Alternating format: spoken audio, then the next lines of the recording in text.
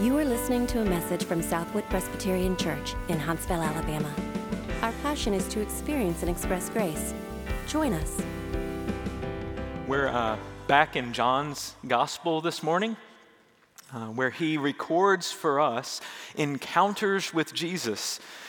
People who engage with Jesus, and we get to see about that, John tells us, so that we might believe, so that we might have life, that we might find that abundant, eternal, life-giving relationship with Jesus. Our passage this morning is another sign, John tells us, of who Jesus is, that it might strengthen our faith in him. It follows Jesus' encounter with the Samaritan woman at the well, where Jesus agrees to stay 2 days with the reject Samaritans who are embracing him as the Messiah. And now he's on the move north again, back towards home base in Galilee. John 4 at verse 43. After 2 days, he departed for Galilee. For Jesus himself had testified that a prophet has no honor in his hometown. So when he came to Galilee, the Galileans welcomed him, having seen all that he had done in Jerusalem at the feast, for they too had gone to the feast. So he came again to Cana in Galilee, where he had made the water wine, and at Capernaum there was an official whose son was ill. When this man heard that Jesus had come from Judea to Galilee, he went to him and asked him to come down and heal his son, for he was at the point of death. So Jesus said to him, "Unless you see signs and wonders, you will not believe." The official said to him, "Sir, come down before my child dies." Jesus said to him, "Go, your son will live." The man believed the word that Jesus spoke to him and went on his way. And as he was going down, his servants met him and told him that his son was recovering. So he asked them the hour when he began to get better, and they said to him, "Yesterday at the 7th hour, the fever left him." The father knew that was the hour when Jesus had said to him, "Your son will live." And he himself believed, and all his household. This was now the second sign that Jesus did when he had come from Judea to Galilee. Thus far, God's holy word. And I want to make one general observation about God's word as we get started, because it has become increasingly popular these days to believe that these biblical accounts we read are accounts of Jesus made up by his followers after his life. You know, Jesus didn't really perform miracles, many say. I mean, come on. In fact, he didn't even claim divine authority himself, people will tell you. His disciples made these things up. I'm sure that some of you here this morning believe that that's how you understand these accounts. And I want to address that briefly in light of this passage, because it's really significant when you talk about such a historically influential person as Jesus, with the significant claims that he makes, that you know if you're actually encountering the real Jesus. Think about the places here that we just read. Jesus has gone from Galilee down to Jerusalem for the Passover, where he cleanses the temple publicly. And then he goes through Samaria back up to Galilee to Cana, where not long ago at all he turned water into wine. And so a couple towns over, they've been talking about Jesus and what he's been doing, and everyone seems to be talking about him, to the point that a man comes 15 or 20 miles to ask him to heal his son. All of this traveling and all these signs and wonders within about a 50-mile radius, like Huntsville, Madison, Decatur. And some from these towns had come with him down to Jerusalem. They'd been there for the Passover too, and they'd seen these things, and they were telling stories. They're following this. Everyone knows what's going on. Now we know these accounts that we have in God's Word are written and received in the lifetime of at least some eyewitnesses to these very events, and certainly many of their children who've heard these stories maybe their whole lives. These are publicly witnessed, publicly discussed events. You can't make them up without your account of them being dismissed as fiction as soon as it's published. The most reasonable explanation for these and for how people respond to them in faith and follow this Jesus is that this account is indeed the real Jesus. That's only one reason, right, to trust God's Word when we read it. I'm happy to talk with you about more. You may have more questions about that, but it's an important one that our text brings up today as Jesus performs another divinely miraculous sign. See, Jesus comes back home, specifically where he performed his first public miracle, what John calls the first sign, where he might expect no honor because they know Joseph and Mary's son, right? Everybody knows him. But here in his hometown, they're at least surface level excited that the hometown boy is a magic man. He's a miracle worker. Word is getting around, right? Kind of cool that he's coming back. And we see they welcome Jesus generally because they like what he can do for them. They want the signs and wonders, Jesus realizes. And we'll see Jesus is not against signs altogether, is he? But he knows it's faulty faith to stop at the sign. Just as we discussed during the baptism earlier, you don't stop for medical care at the red emergency room sign, right? That's what Jesus is saying in response to the nobleman's plea, isn't it? Verse 48. This father is desperate, right? His son is dying. He's heard of Jesus. He asks for help. I mean, this seems like an easy yes for Jesus, right? But Jesus wants more. He wants to help him and others not stop at the sign. He answers this man's prayer, so to speak, with a heart-level challenge about his faith. You won't come and believe unless I put on a show for you. And that's a problem, Jesus is pointing out. He wants something more for the man. Why do you come to Jesus? I think if we're honest, we can relate to people stopping at the sign, can't we? What are some ways we sometimes want the things that Jesus does for us more than we want Jesus himself? Sometimes I think we too are interested only in the physical healing or provision. We talk to Jesus only when we're sick or hungry or desperate. For some of us, our relationship with Jesus is primarily about keeping our kids or grandkids in line. That's why I'm associated with Jesus, if I'm honest. I mean, they need some good morals, some good community. Sometimes, some of us just want intellectual superiority, to be able to argue or impress someone or seem like we know more theologically rather than knowing more Jesus personally. You may have any of those struggles in your own heart. I'll tell you where I see this struggle the most in our community, sometimes in my own heart.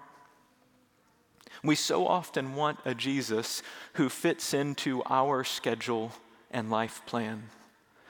I call it comfortable Jesus. We're not interested in going deep with the real Jesus who might disrupt my life. He might mess with where I live or how much money I make and what I do with it, who I spend my time with, my kids' activities, their preparation for college. Maybe for you, you feel this sense of, Jesus, here is my weekly calendar. There are exactly 36 uncommitted minutes left, and I promise I'll do with them whatever you want, Jesus, with those last 36 minutes. Have you felt that way? Jesus, I want a church that I can enjoy going to. And I can make some friends. I'll even study the Bible a little bit when it's convenient for me so I can play church reasonably well. That'll give me some social credibility. And I expect you to make my family peaceful because, honestly, we're pretty decent people. But if I'm really honest, I'm not longing to know you more. I certainly don't want you changing my life too much unless I ask you specifically and then maybe something extreme. Friends, we sometimes come to Jesus, bring our prayers to him, and we need to hear his reminder that we are just here for the signs and wonders, for what he can do for us. John Calvin says what's happening here in this passage is our Heavenly Father often does not comply with our prayers in every detail, but goes to work in an unexpected way to help us so that we may learn not to dictate to him in anything, that we trust him. Now, consider why Jesus insisted on going deeper with this man and the others around him. Can a faulty faith based merely on signs and wonders hold up in a world of suffering? I mean, maybe in this case, his son gets healed, but someone else he loves is going to get sick next, right? Can a faulty faith based merely on signs and wonders be enough when Jesus goes to the cross? What good will he be to me then? What's he going to do for me hanging up there? Jesus knows that we need to go beyond the signs to the one they point to the person of Jesus himself. He's helping with that. So when the nobleman asks again for Jesus to come heal his son, Jesus says, "Go, your son lives." The man takes Jesus at his word, doesn't he? He believes and goes. There's certainly a lot in this story about faith, but this is full faith. It's confirmed when the son is healed. The man explains to his family and servants what Jesus has done, and they all believe, full faith, what Jesus is working on here in this encounter. The reason he pushes back on the man a little bit when he comes is that he wants this full faith that sees where the sign is pointing, that comes to see the true Jesus for who he really is. What does this sign point to? What is it that it's a sign of? Signs point to something. What's it telling us about Jesus? Well, anyone who heals serious sickness like this has a lot of power. Power over creation, over the physical realm. But perhaps there are other doctors with great techniques. Other magicians with tricks to work such powerful changes. Jesus wants to be abundantly clear when he heals this boy. He heals how? With a word, immediately, just at that time, from a distance, miles and miles away.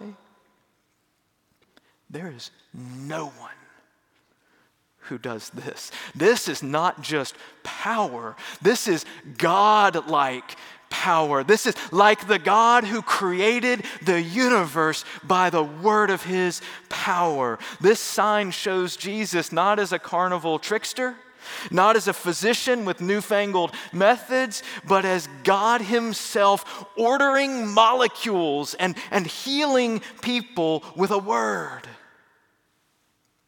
Further, I think this sign points to the fact that Jesus cares and is powerful, not just when he's physically present.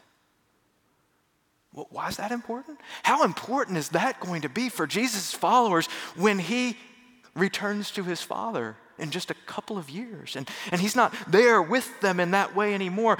He's not physically with this boy. They've never met, but Jesus cares, and Jesus can heal. Do you see how Jesus is taking care to push the man toward what matters most? Yes, Jesus heals his son's body, but Jesus is also healing the hearts of the whole household. Jesus demonstrates for the man not what he asks for, but what he most needs, to know who Jesus really is. So much more than a magic miracle worker who can fix something for him every once in a while. No, a God who cares deeply, who rules supremely over all creation, who can be trusted implicitly, even when he doesn't do what you ask him to do. So that we would always come to him, no matter what our need is, no matter how we feel, that we could come to him. John Bunyan, who wrote Pilgrim's Progress, once said, "I was driven to such straits that I must of necessity go to Jesus, and if he had met me with a drawn sword in his hand, I would sooner have thrown myself upon the edge of his sword than have gone away from him. For I knew him to be my last hope." I would sooner have thrown myself on Jesus' sword because no one else could I trust like him. Is that the way you come to Jesus?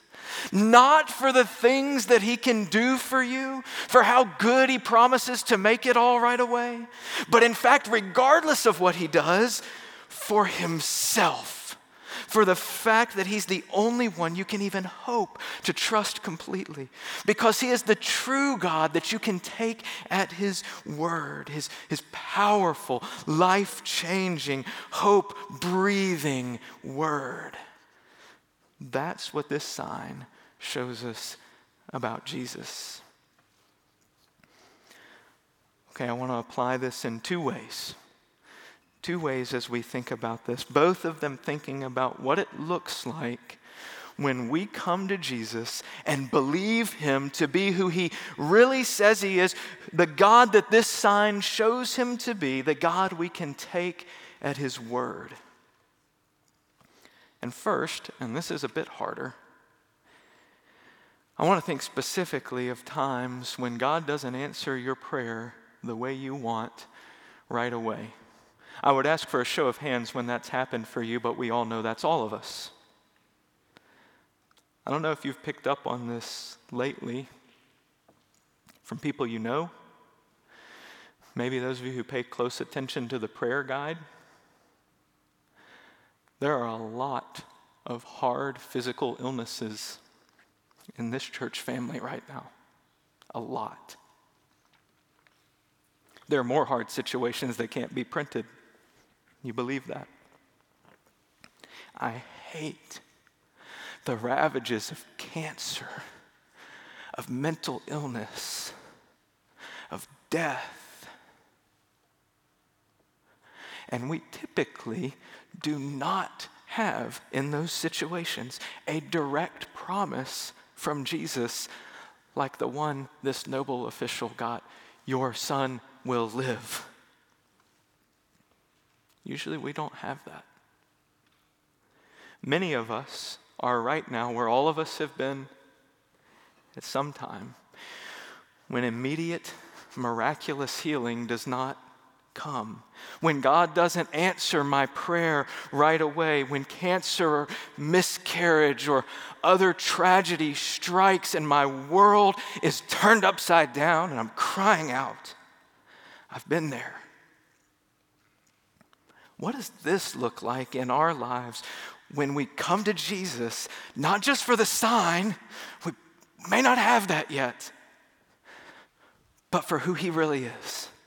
If he's really working that kind of faith in us, what does that look like?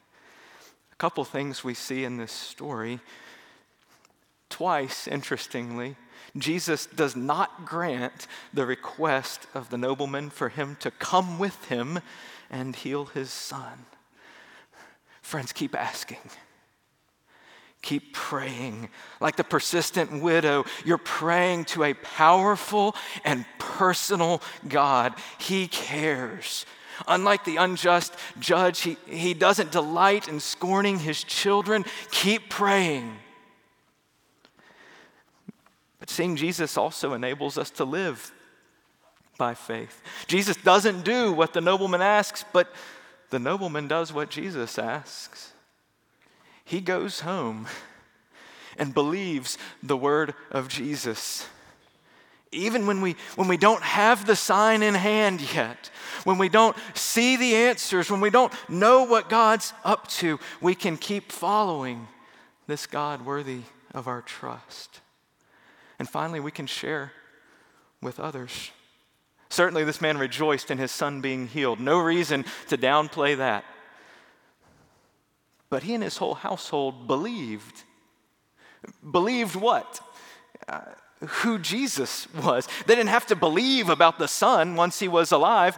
They knew that. They believed Jesus' divine nature because the nobleman shared not only about his son's healing, but also about the Savior's power, didn't he? So you can share of the goodness and greatness of Jesus while you are still waiting on the answer. But only if you've seen him beyond the signs.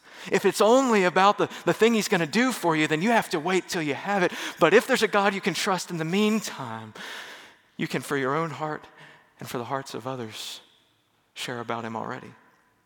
Do you see why we must see Jesus, not merely signs and wonders? This man receives his son back, restored to him. Many of us have prayed for ourselves, for those we love, and not seen them restored to us. If you're only with Jesus for the signs, for what he can do for you, at that point you're out, right? There better be something more. Divine power over death. A divine perspective beyond time and the realities of this life and this broken world. A divine personal care for you that understands that your heart can only take so much. In fact, sometimes, y'all have taught me this. Sometimes it's when we don't get our prayers answered the way we want and the timing we want that we learn to cling to God's eternal healing, isn't it? That we learn to hope in a fresh way in a world with no more death or tears and put our stake there more than here. We learn to treasure a God in a way we never have before, a God who right now shares our griefs and one day wipes away our tears. Friends, not having that direct promise is hard. Living by faith is hard. We are praying with you and for you. Your God is with you and for you. In fact, second application, consider what it means to take God at his word with the promises that he has given us. This is a preacher trick. I said 2 applications. This one has like 34, okay? So all in the second one. Get excited.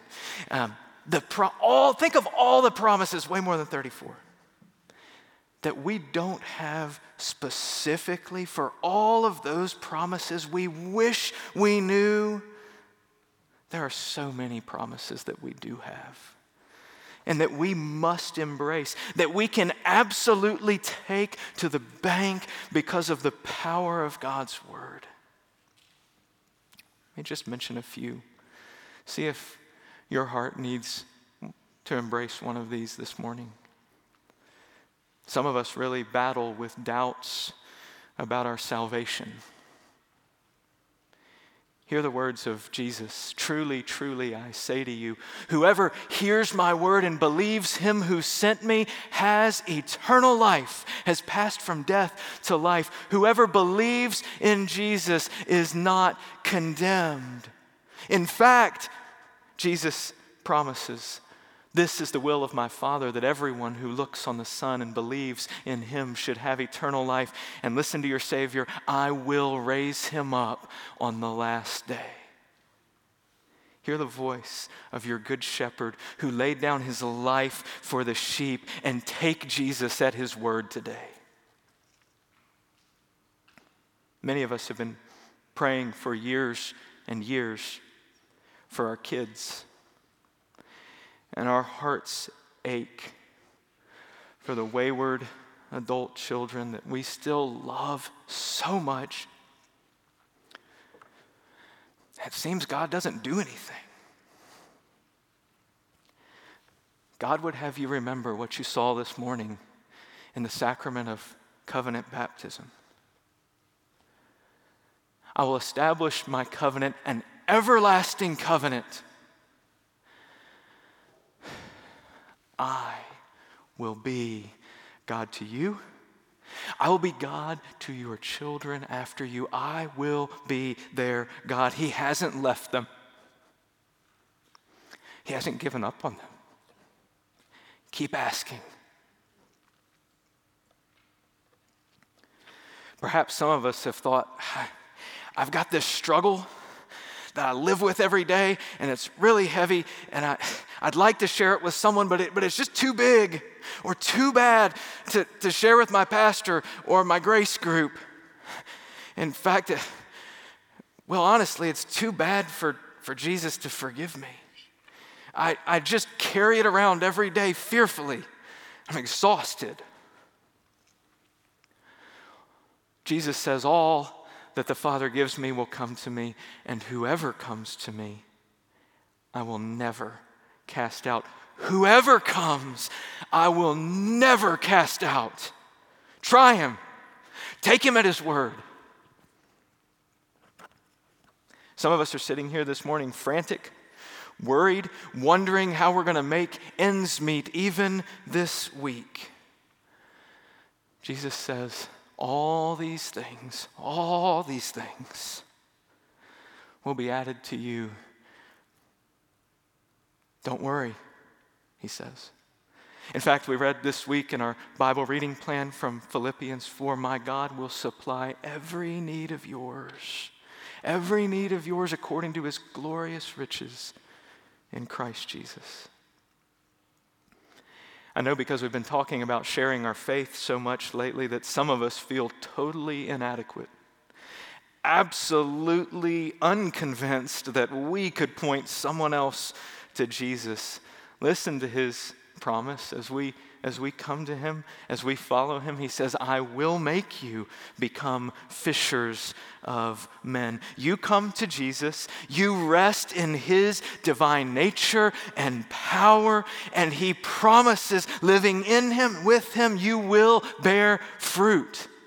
He does that in you. Most of us know what it's like to feel alone. It's all up to me and my resources and strength every day. Or honestly, no one cares about me or notices me. Jesus says, behold, I am with you always to the end of the age. In fact, Jesus is so committed to never leaving you or forsaking you, that when he does return to his Father, he sends to you his Spirit to dwell in you. If I go, I will send him to you. He has not left you alone.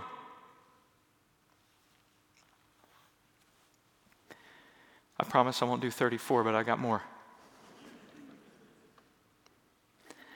I've talked with young and old in this church who struggle to feel that it's really true that Jesus is more valuable than the things of this world that are right there in front of them every day.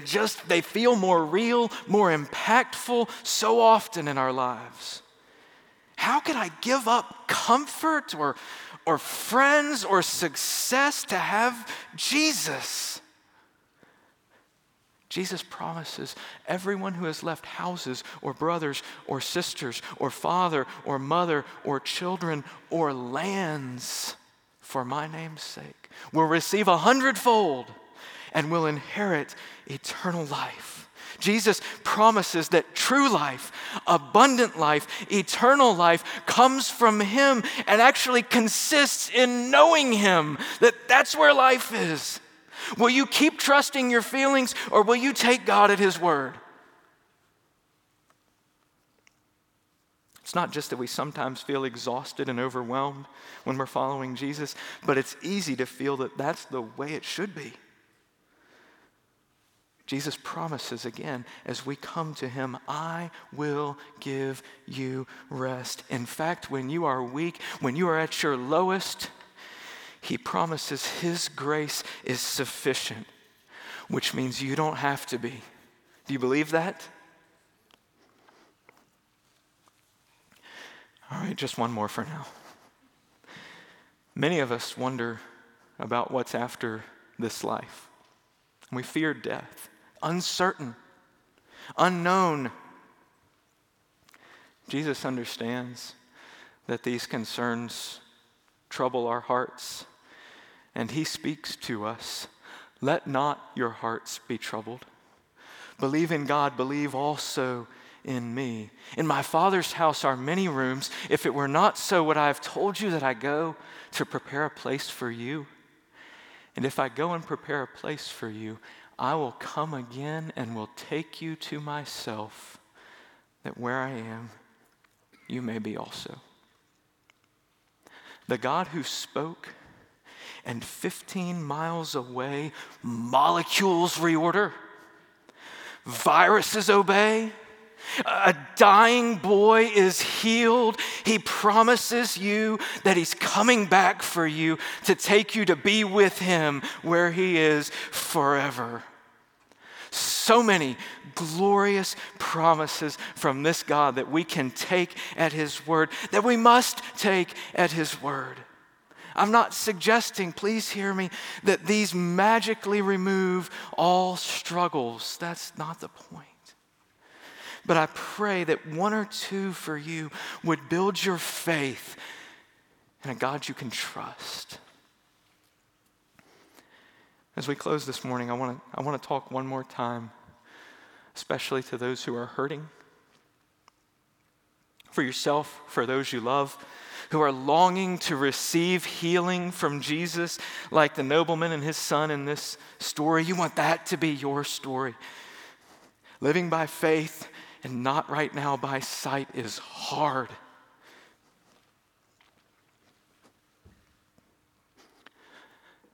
Trusting God when it doesn't seem to be working out is difficult. It should not be done alone. But I want to encourage you. I want to encourage you by reminding you that Jesus, the God of the Bible, the God you can trust, not merely because he's powerful and his word is not bound by time or space and it transforms molecules and hearts. Praise the Lord, that is true. But especially he's a God you can trust because he's a God who entered our pain, knowing our great need, that we were dying in our rebellion, in our brokenness, knowing that we didn't have the strength to hold on to him. He grabbed hold of us and would not let go. He cared about us so much that he entered this world, faced temptation, endured rejection, had his body racked with agony, even tasted death, because of his great love for us. He says that he is with you and for you. He is. He promises a future without pain or death or tears. You can count on it. He tells you to trust him today. You can take him at his word. Let's pray. Jesus, for all the things that you have given us that we can hold on to as we cling to you, we give you thanks. We confess the feebleness of our faith, how quickly the circumstances of our lives and the temptations around us make us forget and not trust what you have told us. Thank you for loving us. Thank you for coming for us. Thank you for never letting us go. Give us hope in you today. Build our faith. that it might stand strong in the tests of this life, that it might overflow from us to others who are hurting. Thank you for giving us faith and being with us by your Spirit. In your name we say it. Amen. For more information, visit us online at southwood.org.